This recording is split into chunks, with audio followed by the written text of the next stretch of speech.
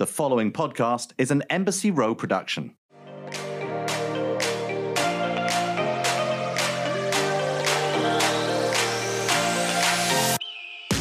Hello, everyone. Welcome to Scissoring Isn't a Thing. I am Darren Karp. And I'm Liz Cullion. How NPR, fresh air of you. Liz. To introduce this podcast. I love it. We couldn't even have a third guest on today because the level of hungoverness that I feel, and ultimately I blame you for this, and I don't want to start this podcast just saying everything is your fault, but today it's your fault.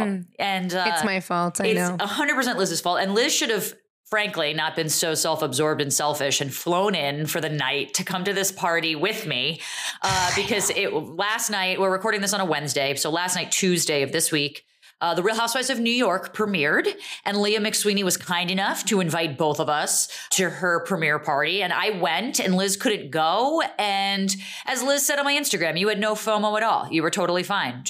I was not fine. I'm on a soup cleanse. I hate folding laundry. I'm watching season 2 of Temptation Island, which I blame you for not telling me how amazing Temptation Island is. It's great. Sooner. Wait, are you watching the current season, the one that just ended? I already watched the current season, but now I'm going back into the archives, season 2, which is way better than season 3. Yeah, season 3 was kind of meh, but did you watch the reunion of season 3? Oh, no, not yet. Oh, watch the reunion because it's they update you on where the couples are. And I almost, oh my God. So don't come I got next something week. To watch. Yeah. Anyway, I was watching you. I was watching Taylor Strecker, who, by the way, tried to not go. No, well, so I'm taking full credit. I know the whole Kelly Catrone thing. I know. She did try to back out because she was I said to her on Taylor Strecker show, I was I'm an introverted, extroverted person. I love going out and I'll hang out, but I need to have a controlled environment where it's I determine when I come home. I like being indoors. I don't mind hanging out by myself. And so, I was telling her, I was in 3 months time when things open up and things are back to normal, you're going to hear people complaining that they wish they went back to not having to go out. And Taylor was yeah, it's kind of me. And I was come on, Tay. I was come out for 3 hours. What's going to hurt? And she had a great time. I mean, did you see, I know you're going to give me your recap. Yeah. But did you see Lourdes Chacon fucking Madonna's daughter there? I did see that. I would have shot myself. I did see Lourdes. You said Anthony was going to show up, but I don't think I saw him. Anthony was on his Instagram. So for the listeners, basically here's the net, and then I want to hear everything from Darren, just to give you background. Leah texts us and is hey, come to this party. I'm cool. I live in Los Angeles, California, and you could have told me this way before. And she's my bad. So then Darren's I'm going to go. And I'm yeah, go. And then my dearest friend, Courtney, who went to high school with Leah, who is one of my best friends, was there with another friend of ours. And then Taylor Strecker, who you guys, if you guys are friends of the podcast, you know that she is kind of our podcasting mother, as we've called her. Yeah. She was trying to back out. She goes with Kelly Catrone and with Darren. And I am fucking on this soup cleanse in my house in Los Angeles, watching it all unfold on Instagram. And I got to tell you guys, I felt real losery FOMO. But let me just tell you, this is how great my girlfriend is. This is how great Nadine is that she commented. So she's abroad right now filming something. And she commented on my Instagram story. She's I just love seeing you in your element again. And I was I love you for supporting me. And I was so in my element, Liz. That, I'm sure. So I brought my friend Kat Timpf, who has her own Fox News show on Greg Gutfeld. So I brought her. And who's friends with Leah. Who's friends with Leah. They had Passover dinner together, whatever. So it all kind of connects in this weird way. And Kat Marnell was hosting it. And so Kat's my friend Kat Timpf is a big fan of Kat Marnell. So it's great. It's at a fun bar. I saw Leah right away, who's just she was gorgeous and amazing and the nicest person. Leah's just she's such a good host. She's just going around saying hi to everyone, being so fucking cool. It's kind of amazing. And all of a sudden, we're starting to drink. I don't know what the hell they put in the drinks. I had 3 drinks. Alcohol, Darren. It's called alcohol.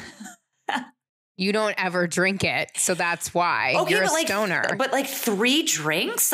The level of how much I needed to sleep based on 3 drinks. I don't drink that much, but I can handle 3 drinks.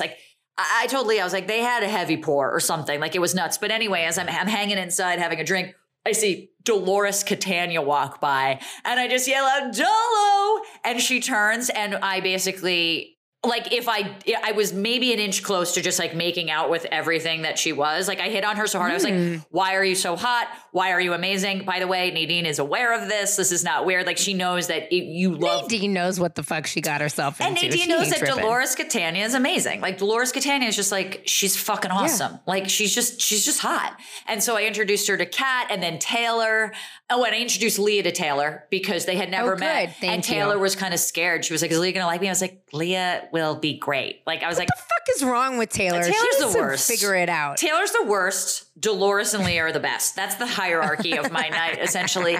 And we just ended up hanging out with Dolores forever. Like, there were drag queens there doing performances. Like, they did a dead drop. I put it on my Instagram. I couldn't tell you the names of the drag queens, though. I'm not as well versed with you. Like, whatever. This sounds like the worst party ever. It was really lame. And I'm just kidding. We stayed for 15 minutes and just read a book. Did you watch their premiere? I didn't. Wow.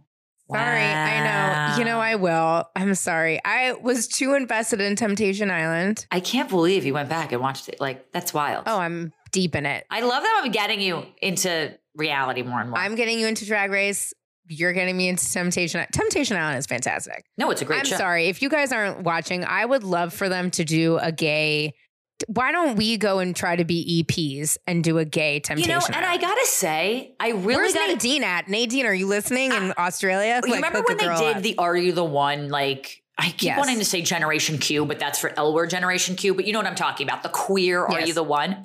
Like, that was pretty revolutionary in the dating game space. Like, the only other time I can ever remember really having, like, it was like Tila Tequila, who was a bisexual. And that was, 20 fucking years ago on VH1 or whatever.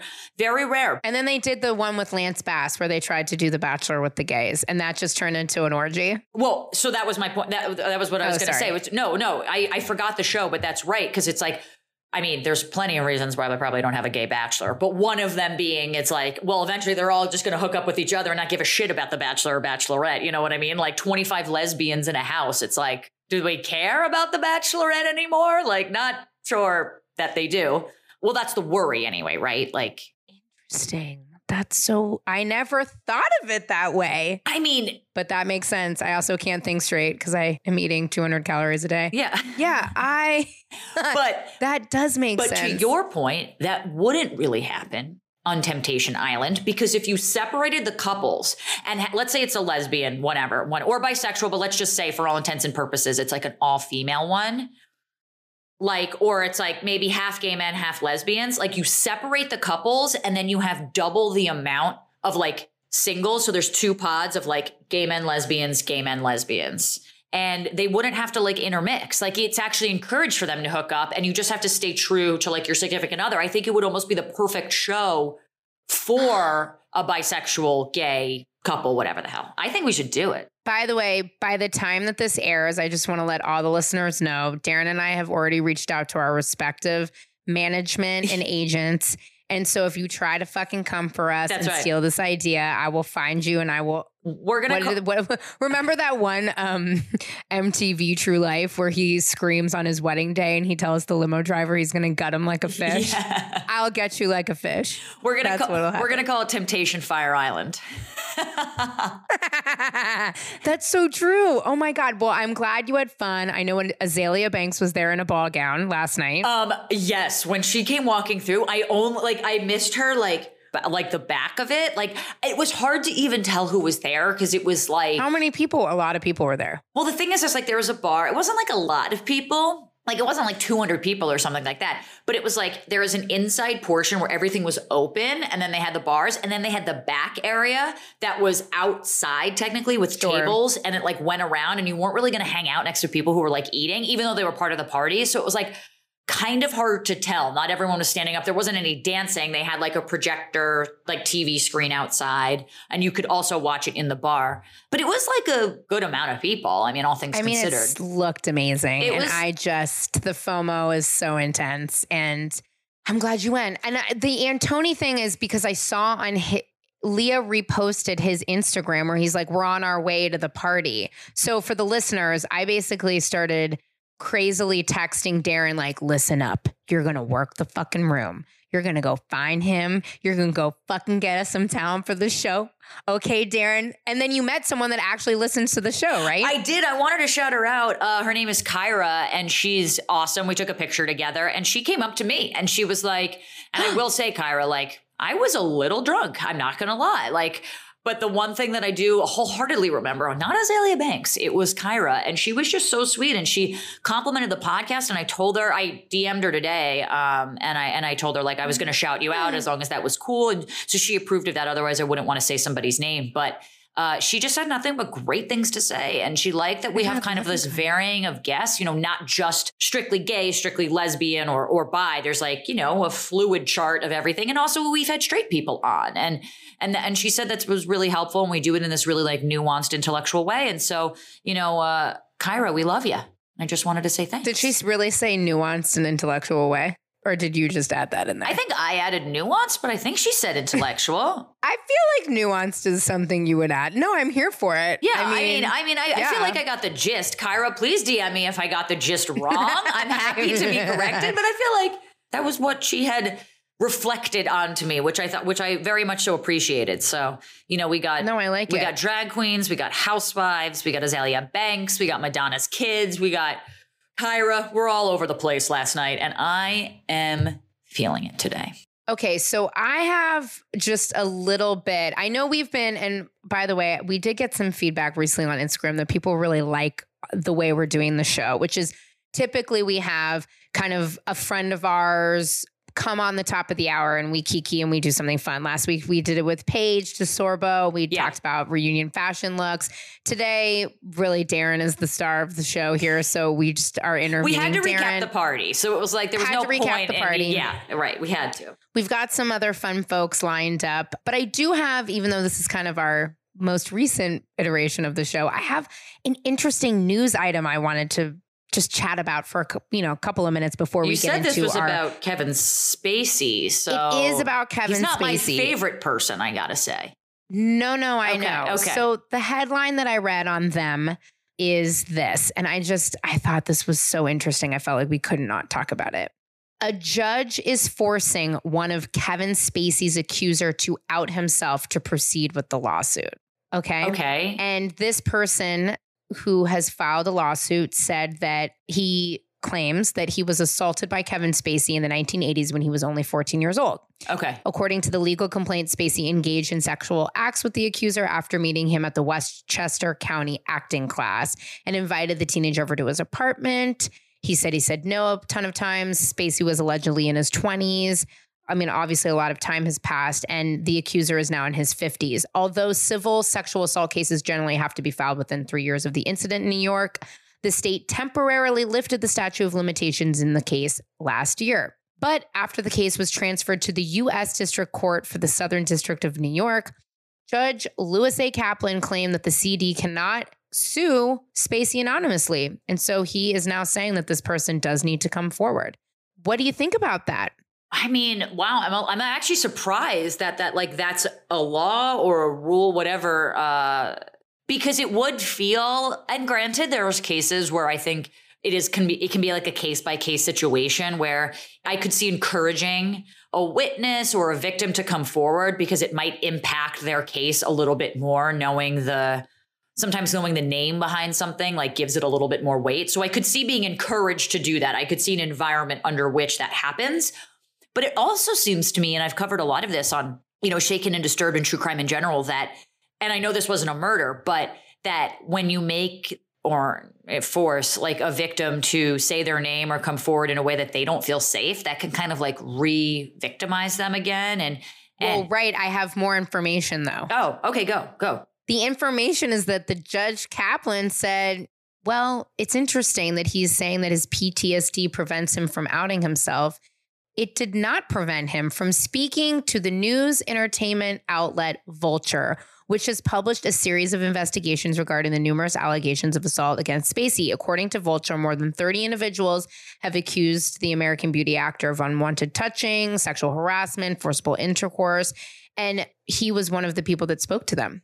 Anonymously still, but he did speak to them. So I know it's tricky, but it's kind of interesting. Well, I don't know. It is tricky because you can't, I do think sometimes with these allegations and, it's all allegedly. I do believe in innocence until proven guilty. It's also shitty because like my favorite movie is American Beauty. So I just like hate that it's like associated with this. Like it just like, yeah, makes they me ruin cringe. everything constantly. Yeah, they do. I do think when you're going to make a claim that was 30 years, like in the 80s, you said, right? So like 30 years prior, because he was 14, he's in his 50s now. So maybe even 40 years prior, however long it's been, you are setting yourself up for an uphill battle. I think it makes it very hard to prove claims when they've happened so long ago. And I think when you're not maybe coming forward for whatever reason, but willing to kind of still out Kevin Spacey and talk about him to media outlets, it's not the best look for something like that. Well, no, I know that's what's tricky about it. Because initially when I read the headline, I was like, that's fucked up. Like that's going to put this person, into a trauma state. Obviously, if you guys listened to our episode with Carl last week, bringing up past encounters can be very re-triggering and traumatizing for folks. And it's a lot of confusing feelings, etc. But yeah, and then kind of hearing that he, or allegedly we believe this person to be he, spoke to Vulture. It's kind of like tricky, right? So it'll be interesting to see what happens. I know I was really surprised by that. And, yeah. And Kevin Spacey's behavior has been fucking weird. Well, obviously this isn't the only, everything. and this, of course, I mean, that weird fucking House of Cards, like that weird YouTube video he did for 9 minutes. But like famous people have, Anthony Rapp came out against him, the Rent actor. He's done among a number of things and came out, when he was, I don't know how old he was, but he was in his early teens 14, when this also happened. 14. So also 14. Also 14. And it's not like this is the first, if this was the first and only allegation against Kevin Spacey, I would say that the guy's not going to do himself any service by not saying his name, only because it just doesn't look good if this was the only case to catch Kevin Spacey or whatever. But the fact that there have been a number of reports about this gives it, I think, enough weight that maybe we shouldn't have to force someone to come forward with their name. However, if the rule is that you can't sue a person without at least being willing to state your God-given name, I mean, then you kind of have to suffer the consequences for that, as shitty as it is. I know. It's a really tough call. It's a really tough call. I know. Obviously, we hope none of that's true. Like, God forbid, like that's just a horrible thing that happened. Like, I hope that I obviously I believe the victim. I'm just saying in general, I just wish all of this stuff didn't happen. No, it sucks. Yes. Sexual assault is trash. So it's trash, we definitely don't wish that upon anyone. Exactly. But no, I just thought it was an interesting thing. Once we start getting into, like different court, this, that, and the other, it just gets really complicated. But anyway, well, just wanted your hot take on that. Really, I just wanted to change the narrative. Because you were so FOMO-y? Because I was so FOMO-ing and I couldn't stand it. Now, next up on the show, we have Matthew Herman, who is a co-founder of Boy Smells. I have a beautiful Boy Smells candle from Darren behind me all the time. I know, but I refuse to light it. Because it's from me. Because it's from you. Yeah. And he gave us wick scissors. Yes, he did. And which they're is great. super funny. Yeah. It's funny because when people come to my apartment, they're like, do you hold joints with that? And I'm like, no, it's to cut a wick. I was like, how would you hold a joint with that? But okay.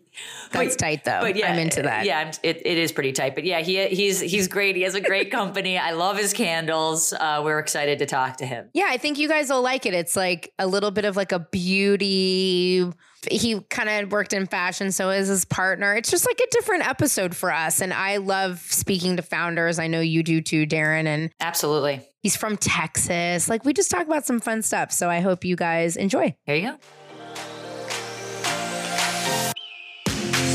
We're about to get lit. Smelly and lit with our next guest. This podcast is on fire. Yeah, I mean, I feel like we can smell. Again, you can be smelly in a good way, though. And I think that's what we're about to embark on, Liz. If I know this. 100%. Yeah. Well, without further ado, let's get smelly. I'm going to introduce our lovely guest today, Matthew Herman. He is the co-founder with David Kian, who is business partner and life partner, also co-dog father to 3 beautiful puppies, of Boy Smells, the candle company that everybody wants to get their hands on and their matches on. I don't know, guys. I'm waiting for the coffee to kick in. Prior to founding Boy Smells, Herman was a veteran of the fashion industry, previously serving as design director at Nasty Gal. Ooh, Nasty Gal. Ooh, Herman Nasty is Boy Gal. Smells scent creator. Ooh, which I'm excited about. Yep. He is passionate about expressing the brand's purpose and translating his vision into the aesthetics of Boy Smells as well. From the smallest label to the entire retail space, his brand's vision is creative in range. He is at the helm. He is here. And you have just launched also a fragrance line, which I'm very excited about. Yeah, we have. Matthew, welcome to the podcast. Welcome to Scissoring Welcome, is the Matthew. Thing. Oh my God. Thank you so much. I'm so excited. I got to start off by just saying thank you for sending me the Boy Smells candles, because I became like my girlfriend's favorite person when I opened up this anonymous package of I don't know what. Like, we buy so many things. I'm a huge candle person. I need like seancing all over. And I opened 2 amazing candles from you, and we were both so excited. We burned them immediately. They're great. fantastic. I So love thank that. you for that. Well, right off from Thank jump. you for that lovely glowing review and feedback. It's always very nice to hear. Oh, Well, I good. actually have a Boy Smells candle right there Yeah, there we go. that There we Darren go. gave me. That's right. Huge fan of the A brand. less candle. Ah, I'm there you repping go. here. So Matt, every week, we start off our podcast and we ask our guests how they identify, usually sexually, but it could be gender-wise, anything that you kind of feel is important. Some people don't answer, some people do. How would you answer that question? And if you don't want to answer, just let us know why. We're kind of open to everything here. yeah. He, him, they, them. I'm cool with either. I mean, if you're Okay. my friend, she, her, you can call me that too. Pronouns Fair. greedy. I identify however I guess I feel that day. And that's kind of the basis of what Boy Smells is about too. It's just more like we use the term gender full rather than genderless when we describe our products. And I guess that's kind of how I feel about myself, is that gender and identity is like more of a playground that's full of fun things and exploration, and that each day should be an adventure in identity. And so, kind of depends on the day, but I pull on different masculine and feminine energies depending on my mood and what's in the air. What would you say you smell like right now? That's a Ooh. very important question that Liz and I need to know. Well, I smell like something that I'm working on Oh, that I can't talk about, but Love a secret. that smells great. we're going to need to sample these ourselves in order to determine if they smell great, but fair enough. Fair enough. Well, I can say we're working on something special for June for Pride, and Ooh. and I am test driving that new creation right now. Which is so interesting because everybody's like pheromones are so different and things Totally. can smell so differently on different people. How many people, and we'll get back to kind of our questions that we ask everybody, about all the gay shit. That was the working title for this podcast, talking about gay shit. all the but gay shit. Yeah, all the gay Also, shit, yes. not worse or better than scissoring isn't a thing, quite frankly. Yeah. Fair. And there's new gay shit every day, so it's really hard to keep up. It's so much gay shit. Don't I but how know many it? people? But scissoring will never be a thing. So I think you chose the right thing there. well, I appreciate you so much more now, Matthew. You had absolutely no idea here. Go ahead, Liz. Go ahead. I'm just going to say for all the people listening that if you want to scissor and it's go for it. I think it's subjective. Right. Some people just call it rolling around. Other people call it scissoring. Some people call it humping. Some people, whatever. Anyway, back to my original question. How many people do you sample scents on? Like, do you have a set pool of individuals? Do you like walk up to somebody on the street? I guess you can't really in the pandemic, but and be like, can I put this on you real quick? Because it's so different for everybody. Yeah. I mostly wear everything myself, while we're working on it. And then you spray it on blotter cards, I'm talking about personal fragrance, which we call cologne de parfum because, cologne is associated with men and perfume is associated with women. So we thought we'd just add our fuckery to it and call it cologne de parfum. So for that, yes, it's very, very, very like specific to you, your chemistry and stuff like that. I usually test everything and wear it myself. We put it on blotter cards, which is kind of like when you go through like a fragrance haul at a fancy department store, they'll give you like, that heavy cologne spray on it and stuff like that. So we do a lot of that. Once we're kind of circulating towards a final formulation, I usually test drive it with like friends and family at that point. In sense, like you spray something to Matthew's point. It's like, oh, this is like a boy smell. Oh, this is like a female smell. Yeah. I actually find in sense it's like, oh, that smells like old lady. Like there's an age now range of smells, and I wasn't aware of this either. So I'm learning a lot about scents in general. Totally. I think things like rose or violet, they tend to have a cosmetic, or traditionally they've had like kind of a cosmetic like association or like a grandma association.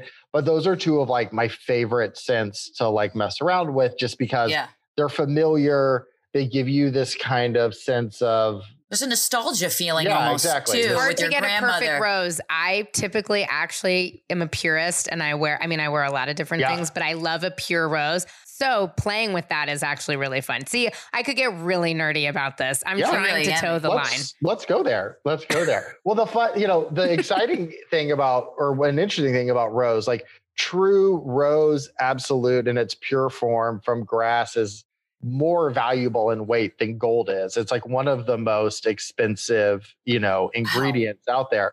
So it's, I love. Really? And how do you extract the smell from a flower? See, now I'm just going to go there. There's CO2 extraction, solvent extractions. There's a bunch of different ones, and the different forms of extraction can bring out different characteristics in whatever you're extracting. But what I love about boy smells is that kind of like what you're saying, like that age thing, like taking ingredients that are familiar to you, that are kind of in the canon of things that you've smelled, things that your grandmother wore, things that your mom wore, right. And then, taking them and doing something like really weird and really different with them and unexpected. I said the word that we like to use about the brand is gender full. And when we create a scent, I like to try to take something that's traditionally masculine and something that's traditionally feminine. And I say traditionally because I don't know who invented that flowers are for girls and like woods are for guys or musk are for guys, but somebody did. So I like to take things that are traditionally masculine, traditionally feminine, and mix them together. And I think that the dynamicism between masculine and feminine energy resides in everyone, and that we should all tap into our full spectrum of energy. And if you're going to wear a fragrance, that should kind of represent a more full idea of yourself and a more full version of your tendencies. I really like that. I like your term gender full, because I do think at any given point in time, like these traditional roles of like, girls play with dolls and boys are trucks and blah, blah, blah. Like I never was like that. Like I ripped Barbie doll heads out of their body and I was playing with Transformers, but I also liked pink. And, there was whatever that means. And so I what I'm sensing from you is that you're kind of trying to change like having a category at all. You're just like, here's a smell. Yeah. This is it. Like, you're not like, this is in the boys section and this is in the female section, right? Like, you're just like, this is a scent. Do you fucking like it or not? And that's the criteria. Yeah. And it's even like post CK1 even. It's like post genderless. It's post unisex. It's really kind of like this neo-inclusivity towards just about people who are living in their authenticity and in their truth. We did a collaboration for candles with Casey Musgraves, and she's a straight cis woman, as far as I know, but she's a woman writing her own music with liberal points of view in this like hyper male dominated country music industry. And for us, that is genderful. Like genderful is not just queer. It's not just straight. It is like, it's about owning your identity and, expressing it in the way that you see fit and like kind of honors, who you are in your most authentic way. We're living in a cool time. We're in a time of like Lizzo and Harry Styles, where, guys can be on the cover of Vogue in dresses, and people are celebrated for different sizes and different experiences. And I think that is post-binary ideas of putting people into boxes is really exciting to me. And we want to make sure that the products we make, the only goal is to reflect the modernity of identity today. You worked in fashion at Nasty Gal, which is, I guess now, I mean, I would even consider it kind of like an iconic 2000s brand, right? Mm-hmm. How much of you, and actually you didn't mention this when we asked you about identifying, do you identify as queer or do I don't want to misidentify? No. I respect labels a lot because they are really important to some people. I don't personally get super hung up on how people refer to me. And that's just because it doesn't personally bother me very much. But so gay and queer might be interchangeable for you. If I said, yes. Matt's gay or Matt's queer, you'd be like, cool, I'm both, I'm fine. Yeah. And I think I prefer queer just because I think there's a certain kind of like 90s Will and Grace vibe. Sure. Gay, that's a little like when I think of gay, I think of like a very specific type of kind of like Abercrombie and Fitch type of gay, that's my brother. My brother, you know what we call him, even though he doesn't know it, but hi, Richard, if you're listening, we call him a San Diego gay. Don't you exactly know what I'm talking about right now? Yeah, totally. Absolutely. So how much of labels are important, people? Labels are important. I digress. Yes. How much of that queerness, though, is in the brand? You know what I mean? You talk about being genderful. I love the fact that you're not just working with queer identifying people. I think it's awesome to look at things in a different way. So thank you for explaining that collaboration with Casey Musgraves, who is also incredibly attractive and cool. I love her. She's amazing. Really fucking she wrote an awesome. entire album off like mushrooms and acid, and I'm just like here for it. But she's like equally as lovely as like behind the scenes as she is like forward facing. That's good to hear. But so how much of your queerness is in the brand? And do you want people to know that it's a queer founded brand? Is that important to you? I think that things have changed a lot in the past 5 or 6 years since we started the brand.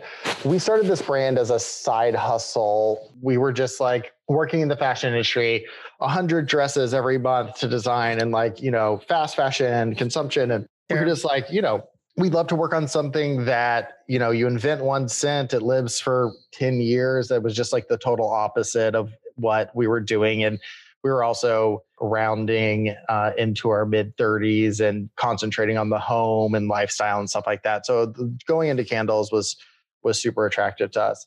But when it came time to stop making them just for friends and family and like put it into a box and brand it and say like, hey, let's, see how this does. We never thought it would be what it is today for sure.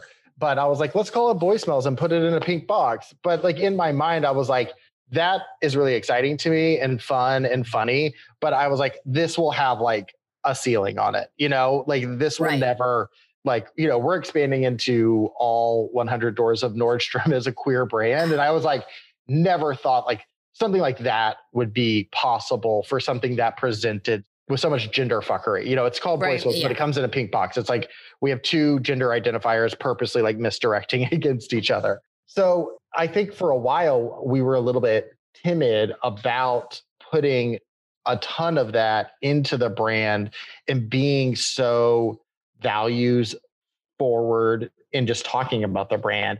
But every time we do and we talk about our values and we reinforce it, it improves the brand. It improves the relationship with the customer. They understand that we don't just make pretty candles and fancy fragrance and ungendered underwear. We are contributing to a dialogue around what it means to be living at this time, this unique time, and how we engage with products that we use every day.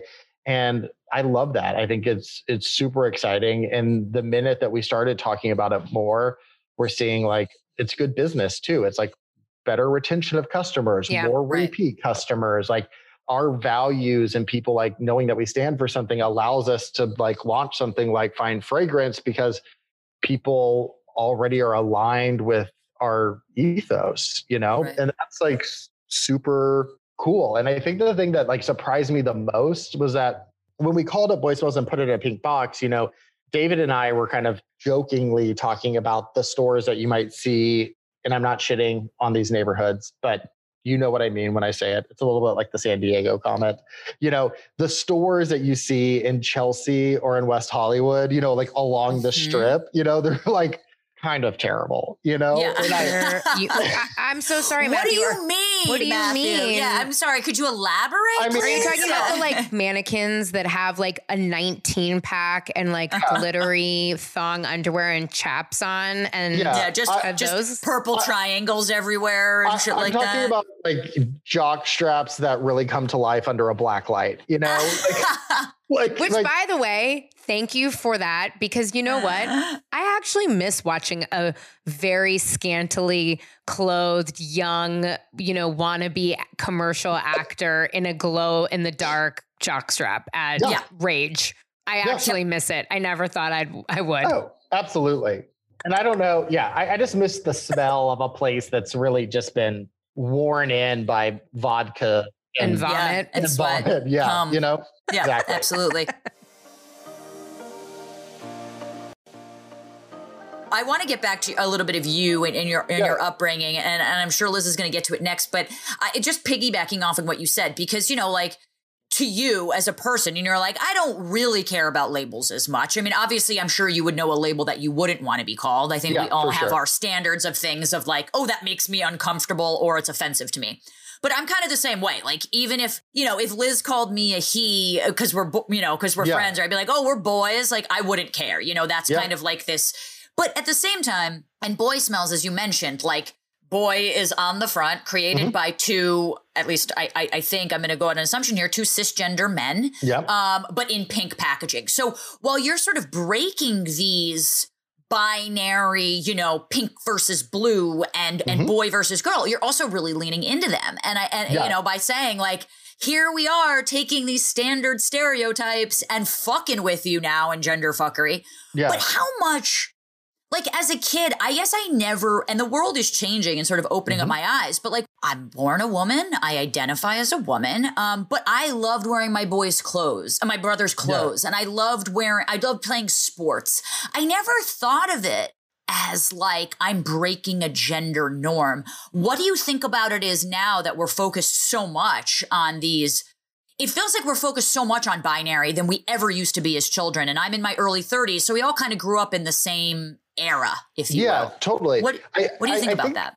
I think that there's a lot of things that like I love to do as a kid that like I slowly learned to be shameful of, you know, like things like, and I think, you know, gender is learned, you know, identity, like the rules for identity are learned. Like we learn that pink is for girls and that blue is for boys. We learn that girls are supposed to smell like flowers and boys are supposed to smell like musks and woods and stuff like that. Ew, gross, boys. So, you know, for me as an adult queer person, it's really about, I constantly think like, who's the person I would have been if I had grown up now where there's like so much queer representation on television, and like, there's like, you really can't make a TV show without full representation of everything, you know, without kind of being taken to task, which is really cool. But I've watched like 3 different amazing shows on HBO or Hulu or Netflix recently that really center around full queer narratives. And I'm just like, you know, who would I have been if I'd grown up in this time? So a lot of Boy Smells is kind of like a love letter or an apology, or I don't know what it is, like to this younger version of myself that would have loved to like smell like florals mixed with woods, or like would have loved to kind of just have like products that you use every day, like reflect a more kind of complex version of identity. Because even when I grew up and like into my 20s, you know, I really didn't associate with gay culture. And some of my best friends are guys who really like live in that gay culture, but it was never like for me specifically. And I think that the way things are evolving now, it's really about individuality. You know, the way that I view myself is that I view, like, when it gets down to it, if push comes to shove, I view myself as a man, but like completely informed by like feminine energy, you know, like actresses, female singers. Like I had an interest in nothing else but like She-Ra, My Little Ponies, Tori Amos, Dolly Parton, like Tori Amos. Are you sure you're not a like, lesbian? Are you confident here, Matt? Are you sure you're not a lesbian? Okay, yeah, cool. Yeah, no, I mean tendencies to the culture, Yes. for sure. I'm like, I loved all of those things too, but you could I'm like, swap Ani out Tori Amos with DeFranco. Tupac, and then we would be the same person. Yes. Right, Totally. exactly. Oh, I definitely saw like Tori Amos and Alanis Morissette went on tour together at one point. I think I definitely saw 2 shows from that course. tour. Yes. Hilarious. But like Annie Lennox, Bjork, like all of this is like these are like what totally informed my taste, but like my identity is like, I guess, complex, and it's not like a straight A to B arrow. And like that, I think is something that should be celebrated. And I see that being celebrated a lot more in culture, media, publications, just TV shows, characters, narratives, storytelling. It's just really awesome right now. And I think that there is a concentration on the binary because it's just being shattered. So it's like, it's impossible to kind of like move forward without kind of like laughing about and recognizing the past. And I see so many people that I love on Instagram, like guys wearing like corsets with like a blazer and like a handbag, but with like cowboy boots. And like, that is genderful. Like we're playing with all this iconography of like hyper feminine with like hyper masculine.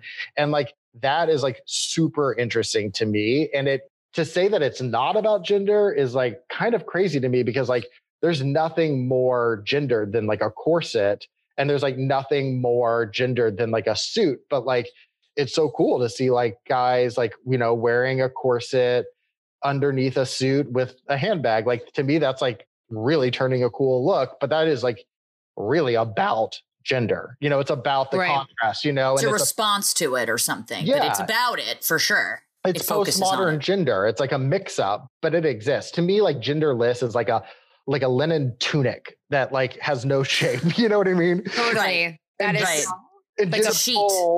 Yeah. Sheet with like, buttons, basically, is what you're telling me. Yeah. Sheet with buttons. Oh my God. Where did you grow up, by the way? I grew up in Austin, Texas. Keeping it weird. You are definitely keeping it weird. Okay. You were. And you talk about how you didn't feel like you were a part of kind of like gay male culture, which were rather like the whole identity wrapped into it, which I understand. I mean, I think it's also, for me, I make fun of my brother, sorry, Richard, for being a San Diego gay, but being gay is so much a part of his life and identity and culture. And hate me if you will, I'm going to put him on blast, but it is all about like his 6-pack and his fucking bottomless mimosa. You know what I mean? And I'm always like, dude, that is so not my vibe. And so what was it like for you growing up in Austin, Texas? Did you feel and come out as queer quite young? Was that an evolution for you? So I told like my best friend when I was a freshman in high school. And then I slowly came out to maybe a couple more people in like junior year and then a couple more people senior year. And then like, I literally like opened my dorm room in college, and was like, I'm gay. Shouting it from the rooftops here. I was like, oh my God, I can't wait. So I kind of like slowly came out, but my mom was the president of her sorority in college and my dad was the president of his fraternity in college. Like, I come from a family that embraces like pretty traditional gender norms.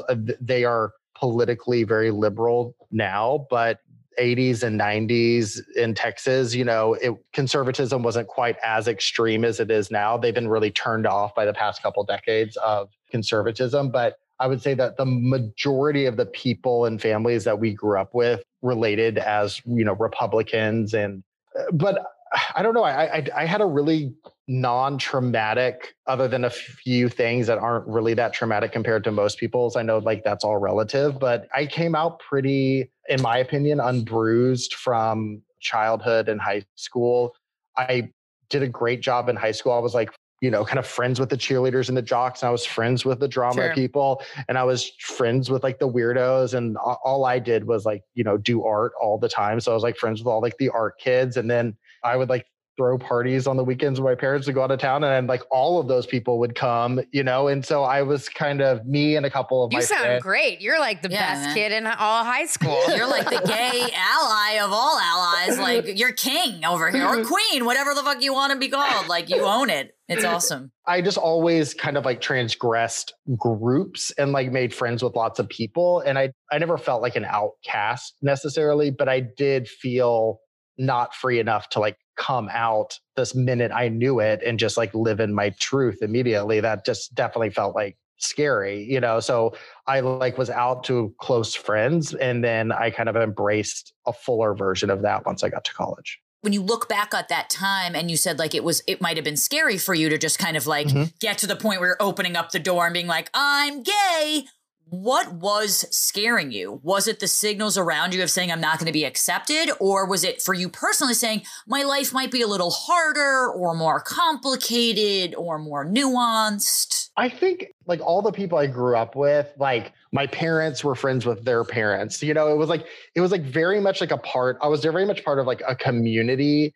And sure. I think I just needed the space to like go to college, just like be me without any reference to anybody else or like my family or my parents or like people who known me since I was, in diapers, and just kind of like get a little bit of distance just to kind of like feel really comfortable in my own skin without any kind of like it reflecting on anybody else. I think I was just worried more about like, what are people going to say and what are my parents going to think? And like, what are people going to think about my parents? And like, it was more kind of like a social thing more than it was like, I'm scared of who I am. And there's parts of that too. I mean, when you hit puberty, you're like, this is fucking exciting, but it's also kind of terrifying, it feels a little dangerous because it's not what everybody else is doing. And you've grown up with these little micro negatives around the ideas of being gay being said through friends or family or, social situations or whatever. And you kind of just learn that like, it's probably not a good idea to be that way, versus anybody being like, oh, like no one came into me. I didn't grow up in some conservative church where somebody was like, that's a sin, and like, you're going to burn in hell if you do that. But I did grow up in a culture of Texas where it was like, doesn't feel like maybe if I could choose. It isn't Gayville. Yeah. It's not Chelsea or West Hollywood is what you're saying. Yeah, exactly. Right. Sure. I have an interesting question for you, and I was sort of thinking about this as you were talking, and I'm not even sure how to quite phrase it, but basically when you were just talking to us, you're like, my parents were kind of Republicans in the 80s, and then in the past few decades, they got sort of pissed off about what happens, right? Mm-hmm. And I think a lot of times, especially because this happens to be a very politically charged moment, right? And it's kind of like, if you're not a Republican, you're a Democrat. If you're not a Democrat, you're a Republican. If you didn't vote for Hillary, you voted for Trump. If it's very binary. Like the world is very binary in that way, except in gender. And do you think, though, that in much like politics and maybe how we describe ourselves with that, or who we voted for or what policy, there is an obligation for us as citizens and as humans of the world to sort of treat it like gender, maybe in a way, and say to ourselves, like, maybe it's not black and white. Maybe it's not boy, girl. Maybe there's so many nuances to being a Democrat or a Republican and being totally gay and being a Republican. And that's okay. And kind of like, but I could sort of sense you, almost not making an excuse, but being like, hey, my parents were Republicans, but they're cool. Like, where am I coming from? It's kind of like your parents could be Republicans and still be cool now. My parents are Republicans and they're not cool. Right. But maybe that has nothing to do with them being Republicans. And it's like, I do think the world would be served if we treated more things like you're treating gender. Do you agree with that? I think that there are certain political issues right now that come down to being like a level of morality. You know what I mean? Like it's got to be yes or no here. If it's not yes, it's no. Yeah. Right. Yeah. It's like trans rights, immigration, women's rights, like what's happening at the border, or what happened at the border. Like there's certain things that are just like that cross a moral line that I think if you sit on this side of this issue, it's going to be really, really hard for us to be friends, And unfortunately, I think that some aspects of Republicanness has been so radicalized that we're really coming down to like moral issues sometimes at the end of the day on some of this stuff. That said, I think that we should all embrace middle of the road, conservatives who like don't associate with like, I don't know, this Donald Trump version of Republicanness, which I think is, Right. Because like so much of Republicanness has shifted to that, like people like my parents are really kind of abandoning that, any ideals about that, and just are kind of like so repulsed by it that they have no choice but to kind of identify another way. So, that's a super complicated thing, but as a queer person, it's really hard to watch and stand by when you see inequity. As a queer person, I think everybody knows what it's like you really know what it's like to be on the outside. And that is just really hard to stomach when you see any group go through it. I agree. You started the brand as a side hustle, which I love. I'm all for a side hustle. Darren is as well. We have tons of them ourselves. And I feel like the brand has such a beautiful, beautiful aesthetic. The creative is obviously so important to you guys on so many levels, right? To convey a story, to convey a message, being able to buy something online, which many people do now, right? Like the world is 80% mobile first. Don't worry. Yes, I work at a publisher and I'm a fucking nerd. I was going to be like, you whip that statistic out, mother. Like, how did you know that? Oh, wait, you work at a digital brand. I'm also like, I could really whip out, and the beauty industry in particular in Sense has grown. No, I won't do that. But making people understand who you are as a brand online first is actually incredibly difficult and nuanced. And then I even think, how could you understand what something smells like, right? Not in person. How much does like Instagram culture and internet culture affect how you name some of the candles in the scents or even coming up with them? Or does it affect it all? Or are you just like thinking about it after the fact? I'm like a person who's like, everything's connected at every level, like that's like very like, I'm like very boundless in like my ideas of like, putting things into boxes. So, I mean, I'm on Instagram, me and David and he's on Instagram too. We're making everything that comes out of the company. It would be impossible to say. You're private on Instagram though, because I tried to look you up. That's true. I am, but I'm as a creative person, I'm on Instagram. I don't even want to know. I don't even look at my screen time. I know I'd just be too. Do you have a Finsta account or is it just the private one that you have and then Boy Smells? I just have the private one and then Boy Smells. But it's too much for me to like, it would be impossible to detether the creation of our brand and like our brand identity from Instagram, because that's how people do business now. Like that's like where our community is. Like that's how we're talking to people. That's where people are talking back to us. And of course there's like cultural references and my scent memories and everything that like informs what I'm bringing to the table. But like we're making and engaging in a brand that is modern and is of course on social media, because it would be impossible not to be. And I think that it's been really great and awesome. Like I love talking to our customers. Like if previous to Instagram, like how else would you get to talk to your customers every single day in that way? Like it's direct to consumer. It's perfect, really. Yeah. And also like the whole gender conversation and like queer politics has just been completely blessed by social media, because it's like a place where people can connect. And if they feel isolated, they can find a community, and like activism can happen in real time. And like all of that is like adjacent to or a part of our brand. And like, it would just be impossible for it to exist without social media. I'm wondering actually about your name, Boy Smells, because to me, like I'm a lesbian, I identify as such, and I'm a cisgender woman. And like, I just love the name. First off, I'm just like attracted to the name, and I could be completely wrong. I don't have any statistics about this, but it seems to me that women in general are probably buying more fragrances than men tend to buy. They buy more household items, I would assume, is the assumption there, which might be incorrect. But did your naming, saying Boy Smells, have anything to do with probably targeting more women into it? Like, would Girl Smells have the same vibe or... I was kind of on my way to like telling that story earlier, but that was the huge surprise, like we called it Boy Smells because like I like floral things and I have a certain taste and taste level, and I didn't feel that represented in like Chelsea and, West Hollywood. So we recreated Boy Smells. But the crazy thing is that like when I was working at any fashion company, most of my coworkers were women, which is, so awesome. and I'm over here like spraying some floral, rose, tulip fragrance right before we go into some board meeting to present like, next season's designs or whatever.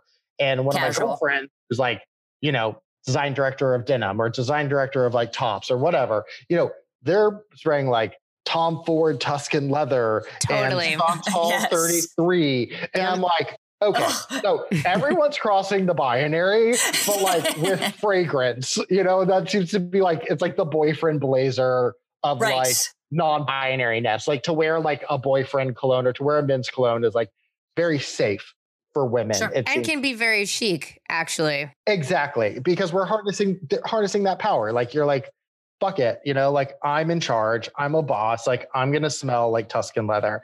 And me, I'm like, I'm a lady. I'm going to tap into my deep inner feminine and wear this rose absolute all day, and that is like really what genderfulness is. But when we came out with the brand, we had thought about it as a brand, as, queer men wanting to embrace and being allowed and given permission to embrace our feminine side.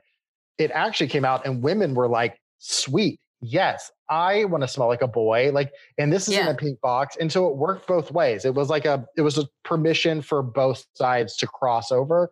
And you are right. Our demographic is 65% women and 35% men. And that's so cool. I mean, like there's no rules, like we're the Wild West of like what a brand can be. And that's like super exciting to me. It's awesome. Well, Darren, should we play a little Scissor Me This? If I know Matthew, he loves a scissoring thing. I can handle a little scissoring. You got to scissor the wick before you start a candle. So here we go. This is kind of a perfect run around, Liz. Darren. You like how it was my sequitur. I mean, we should have sent you guys wick trimmers. And that's like the obvious gift for you guys. That is the obvious gift for us. The candle scissor. Because I use actual scissors when I cut my wick, which a lot of people don't know to cut the wick. I didn't know you had to do that. You got to cut the wick so it burns evenly. Am I right, Matt? Help me out on this. Oh my God. We have a beautiful embossed black lacquered wick trimmer that really has y'all's names written all over it. Mind blown. I got to scissor the wick. I'm opening my notes just to remind myself to send wick scissors. Oh my God. This could have saved so many $80, $70 candles that I just destroyed. Yes. We end our show on a rapid fire, complete nonsense, bullshitty type of questions that are just meant to make you laugh. So Liz, go ahead with the first question. What does your first crush smell like? I don't remember. I remember who they are. I actually just looked them up on Instagram like yesterday. Yes. But the fantasy had kind of gotten lost. He's like married with 2 kids and balding. But as they always are, by the way. Yes. I don't remember. I don't know. Maybe like mossy and green. Yeah, mossy and green. Well, it was somebody from summer camp, so it was like. So I mean, I assume it smells like the woods and sticks, and green, grass and stains, and Yes, okay, exactly. Your next candle has to be one of these 3 scents. You have to choose one. Which one are you choosing? Post-workout underarm sweat, morning breath, or socks post 5-mile hike? Armpits after the workout, for sure. And we're doing this. This will be my candle, of course. And you're doing this because there's like pheromones in sweat, and like there's and like like fresh sweat right after you work out is usually like dripping off you. It's like pretty clean at that point, right? You're like you flushed all the toxins out, but it's like that first 10 minutes of workout that you really got to be careful of. I'm going to rephrase my question then for first 10 minutes sweat. I was going to say mine usually smells like a nice Syrah blend or a Barolo in those first 5 minutes. Okay. Choose one, CKB or CK1. CK1, just because it's like totally nostalgic to high school or middle school or whenever. Can I be honest? I literally still have my CKB and I ripped it out not that long ago and I wore it and it totally holds up though. Like I still love like Baby Blue Jean by Versace, and I think that's like sold at like Kirkland signature now or something. This is like reminding me of like Gap scents I bought in middle school and like Clinique Happy, like Dream, like Clinique Happy. Like this is hitting all the feels for me, guys. Oh my God! Do you remember like Earth and Grass from Gap? Oh my God! Dream. That was like the perfect like foray, as at least for a young woman, to like get into fragrance as a thing. Like it was actually a pretty good stepping stone, I felt like. Totally. Yeah. And it was like not gendered, and it was like it was dream. Like, yeah, it was crazy. Fine, I'll admit it. I wore Angel in like 8th grade, 9th grade. Yeah, come on, Liz. Come on. I did. No, Thierry Mugler, he knows. I wore like old lady perfume as like a 13-year-old, but as whatever. It should be. Okay, Matthew, if you could smell one celebrity, who would it be? Well, I'd probably Dolly Parton, right? You know, I mean, what does Dolly Parton smell like, do you think? Fucking cash. Well, she just came out with a perfume, you know, which I haven't smelled yet, but I mean, dreams. I just want to be close enough to Dolly Parton at some point in my life to like be able to get a whiff of her, because that means I'm like in her presence, which is great answer. You know, we can only hope to like absorb whatever that is, you know. You're close though. Casey Musgraves is like one step. You're like, here's the thing though. Let's say if you meet Dolly Parton, what would be worse? She's mean to you or she smells horrendous? Oh my, I would love it if she was mean to me. I mean, wouldn't we all? Yes. I mean, she's so sweet. I don't think she lives like that, but like, she never would. Like, you know, for lack of a better word, like for like somebody who has such a boss, you know, like that, that like big D energy, you know, for somebody like, you know, to like somebody to be mean to you.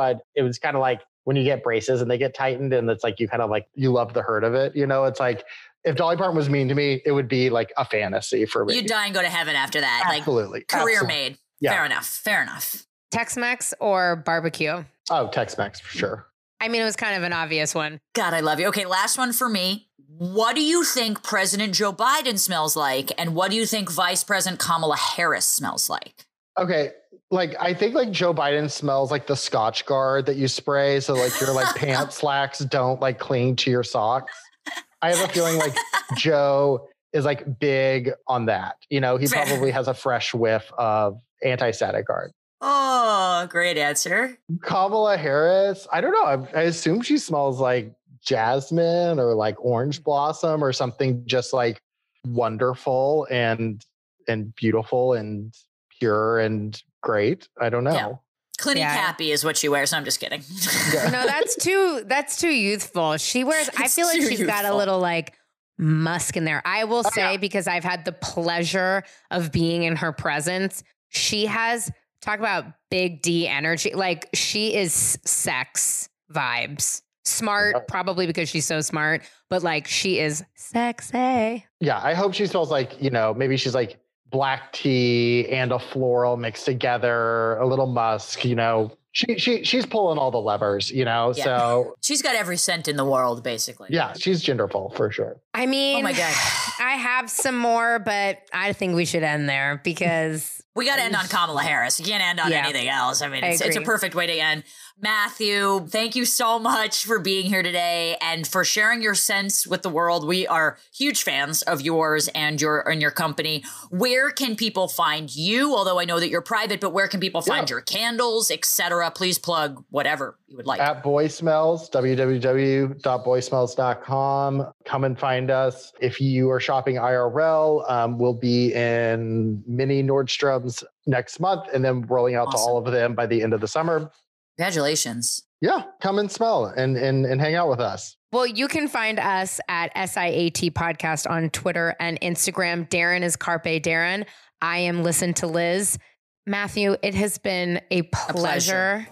Thank you. Thank you so much. This has been very, very fun and a great little break to my day. I appreciate it. And all the best to your partner, David, as well. We can't wait to see what else. The fragrance, the underwear. We're very excited about everything. Thanks, guys. Have fun. Bye.